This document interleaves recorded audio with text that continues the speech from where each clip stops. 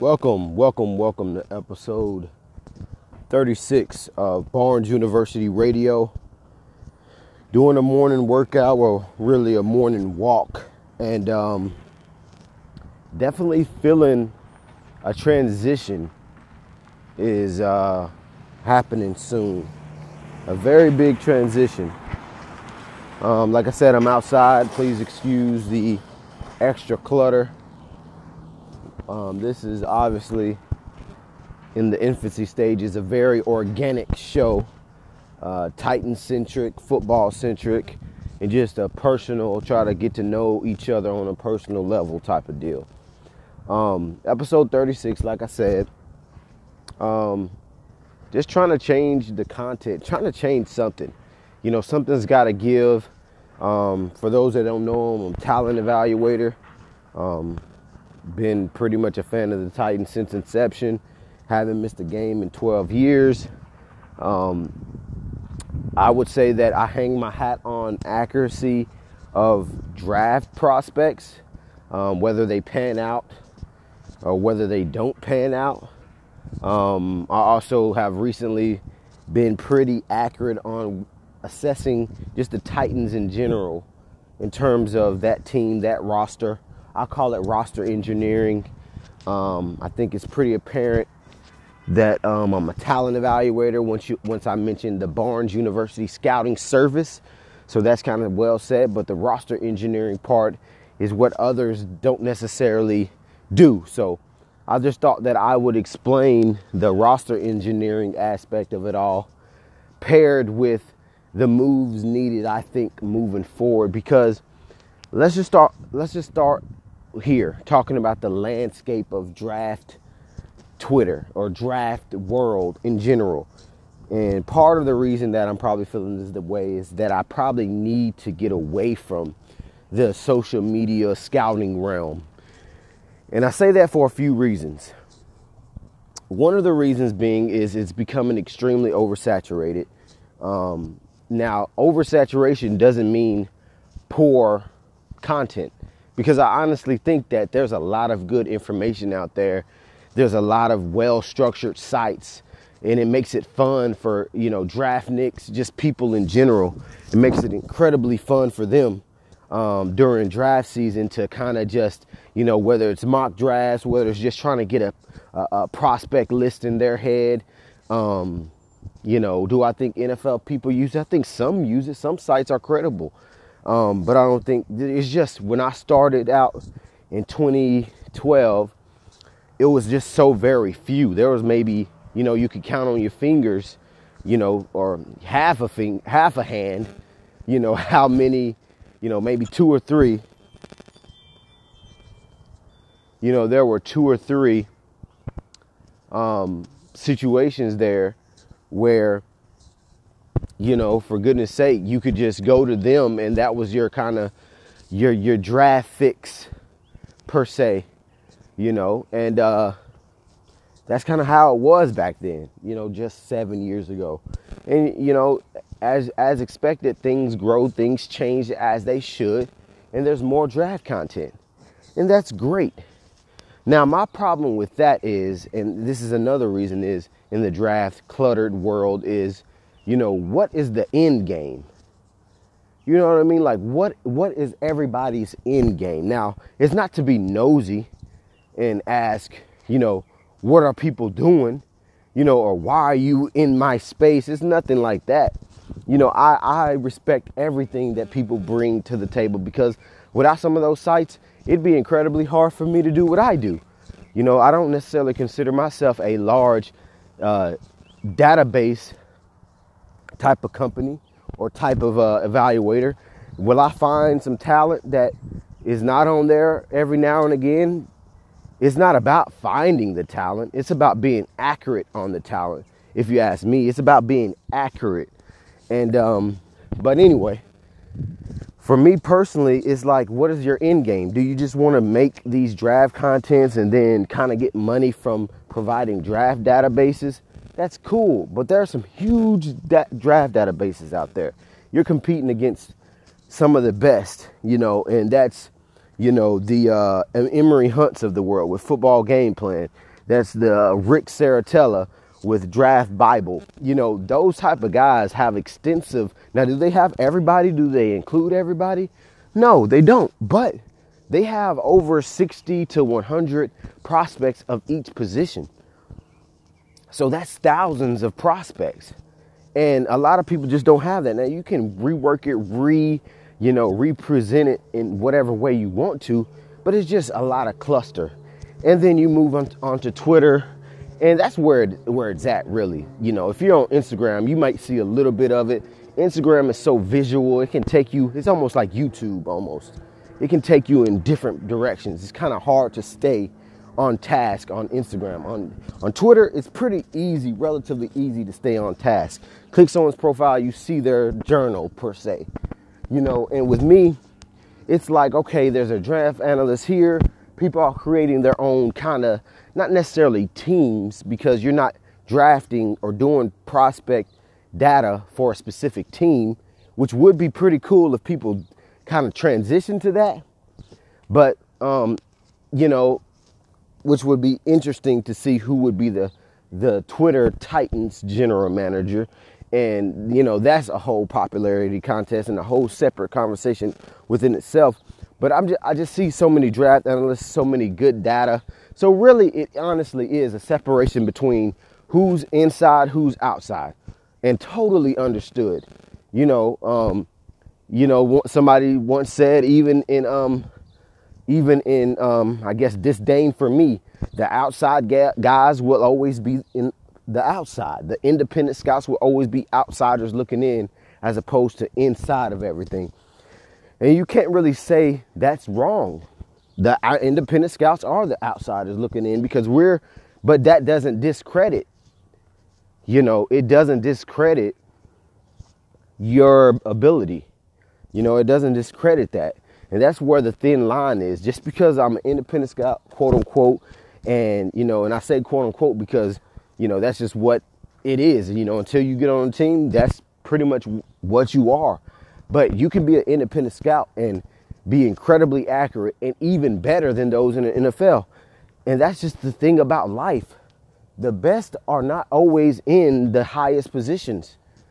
The people in the positions, they had connections. Not to say that they didn't work their butt off. Have I worked my extreme 100% to get in the NFL, just in the NFL period? No. I believe if I wanted to get in the NFL, I would have gotten in the NFL by now. Based on the things that I do, the things that I provide, the accuracy that I've had over the past 7-8 years, I think that I would have been in the NFL. But the thing with me is I started off this mindset of being an entrepreneur and this mindset of being a consultant rather than actually joining a team. Because I'm dealing with a double whammy here. I'm dealing with the fact that I started off as wanting to be solely a sole proprietor, my own entity. Then the only team that I'm willing to work for, especially currently, is the Tennessee Titans and teams in the Nashville area. So that cuts it down to 1 for 32. Whatever percentage that is, that's 3% of the league. 3% of the league, one area, and I'm behind the 8 ball because I wasn't actively pursuing like roles to get my foot in the door or roles to network. I was sitting back saying, I was sitting back and saying, yo, I'm good enough to where if someone sees my work, we're going to talk numbers. We're going to talk, a consultation fee or a consultation collaboration.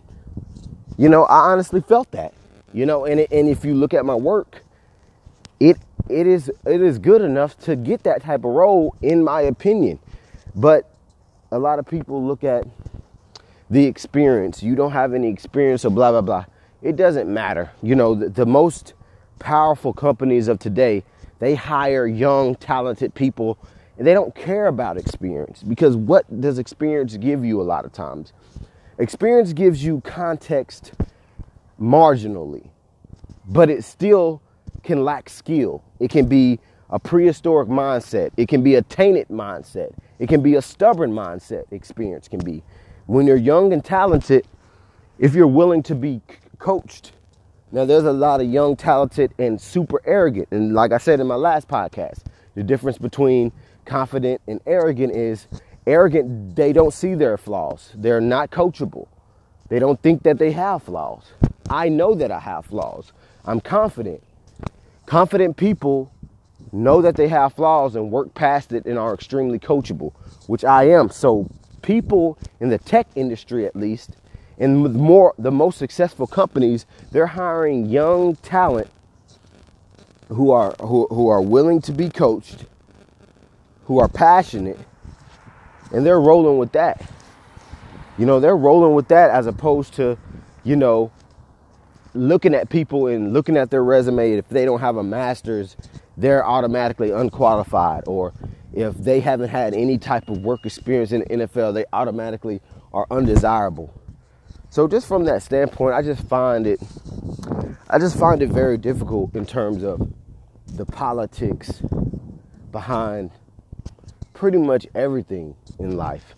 Like, I understand that the people that are the decision makers in the NFL, I understand that, that they probably had to get it from the ground up, hours and hours and days and months and years on the road. And the whole thought of giving someone who's just been accurate from their office a job or a position on an NFL club is unrealistic, and to them, asinine. I understand that, but at what point? And it's gonna take, it will take someone probably incompetent or a lot of losing seasons in order to break down and give someone that type of opportunity. And, I kind of have a plan. I definitely have a plan. 2019 was definitely a game plan to where I wanted to kind of max out and put it in their face, and everything I do, I wanted them to see it. And, that's the game plan. You're going to see my work. You're going to get either annoyed or admired. You're going to have admiration or annoyance for me this year. So that's the game plan, to put myself out there. Now, my favorite team, like I said, is the Tennessee Titans. If I can't get with them by 2021, that's being generous, right? At some point, I have to establish myself and start feeding my family with my love and passion, right? And I have to start feeding them at nauseum, at a voluptuous amount, at a large amount, with the skill and the time invested in this practice and in this career. So just from that standpoint, it's just like, where do I separate myself from everybody else? And you do look at that, and it's not a comparison type of thing. It's just like, I don't like being in a space to where everybody's doing it. Now it feels like when I was doing it for myself and the accuracy and me being, in the Twitter world from 2012 to around 2014 or 15, because that's when it started picking up, in my opinion. 14, 15, other people started coming out the woodworks and start doing stuff. To me, it's like, I don't like groupthink. I don't like doing what others are doing. So the thing that separates me, that I see consistently, is the actual coined phrase by myself, which is called roster engineering. And it's basically simple. I mean, you can call it a roster builder. You can call it, whatever. I like the ring of roster engineer. And what I excel at is taking one team of interest that I have tenureship, and being able to formulate game plans or formulate ideas that actually would help them in real time and have tangible value to a real NFL club that has over time been accurate. Now, we all know that this is a human game. Everything is about humans and relationships. Now, certain moves certainly take a little bit more guile and relationship and execution, obviously, But overall, the concepts, the players, the moves, the evaluations have been pretty accurate. Now, am I perfect? No, nobody is. We already know the obvious. No need to state the obvious. No need to take confidence. No need to take none of this over the top and just take it at face value. These things are true. I've said it. If you disagree, you can definitely go fact check at BU_scouting on Twitter. But like I said, to kind of tie the two with each other, my prowess is roster engineering. That's where I separate myself. And it's tied to that Tennessee Titans team. You know, any type of tangibility by myself on my own, it's kind of like, we've heard it before. It's so, draft analysts everywhere. It's so polluted. It's so saturated right now. It is so saturated. And it's I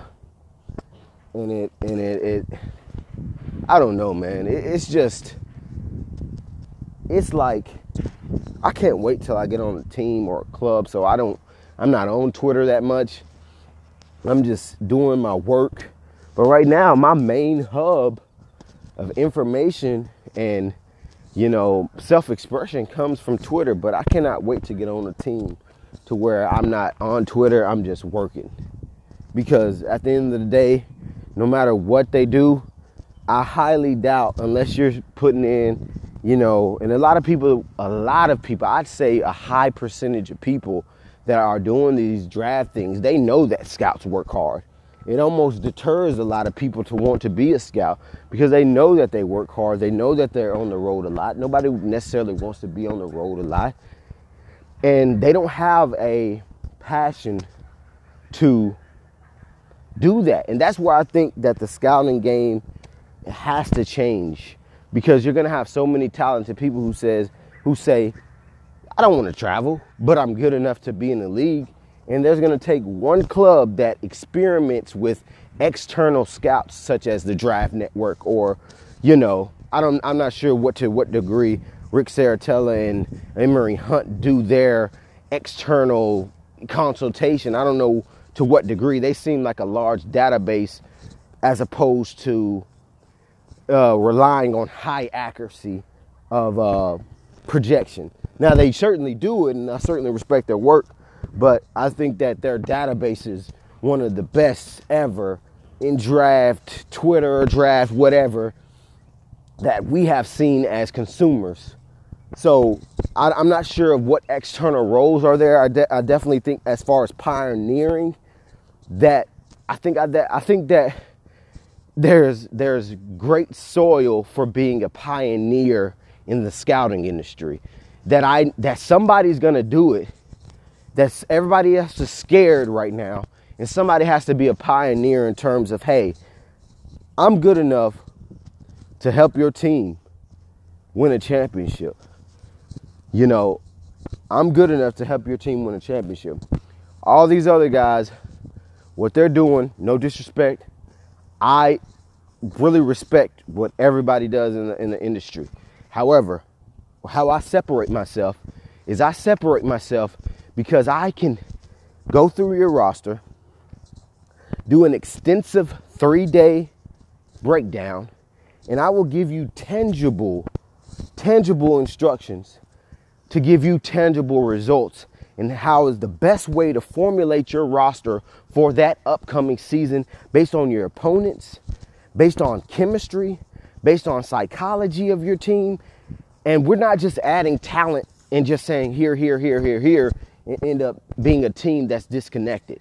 That's where Barnes University scouting separates itself. That's where we separate ourselves. That's where, and when I say we, right now I'm CEO.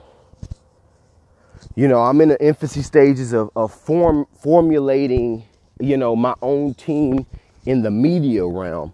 But in terms of talent evaluation, I have a few guys in mind. Right now, I'm the general manager. I'm the director of player personnel. I do everything. So I think that's the new way for me, that I have to be a pioneer pioneer in terms of that. You know, and that's simply what it is. You know, I keep it 20 minutes with you. I think that's where I have to head. I think that's where I have to go with this. If not, it's just going to be saturation. You know, it's just so saturated. That's really it. You know, thanks for tuning in. It's Barnes University Radio, episode 36. To God be the glory. Getting ready for a great weekend. I know it's going to be great. So you guys, thanks for everything. Thanks for tuning in.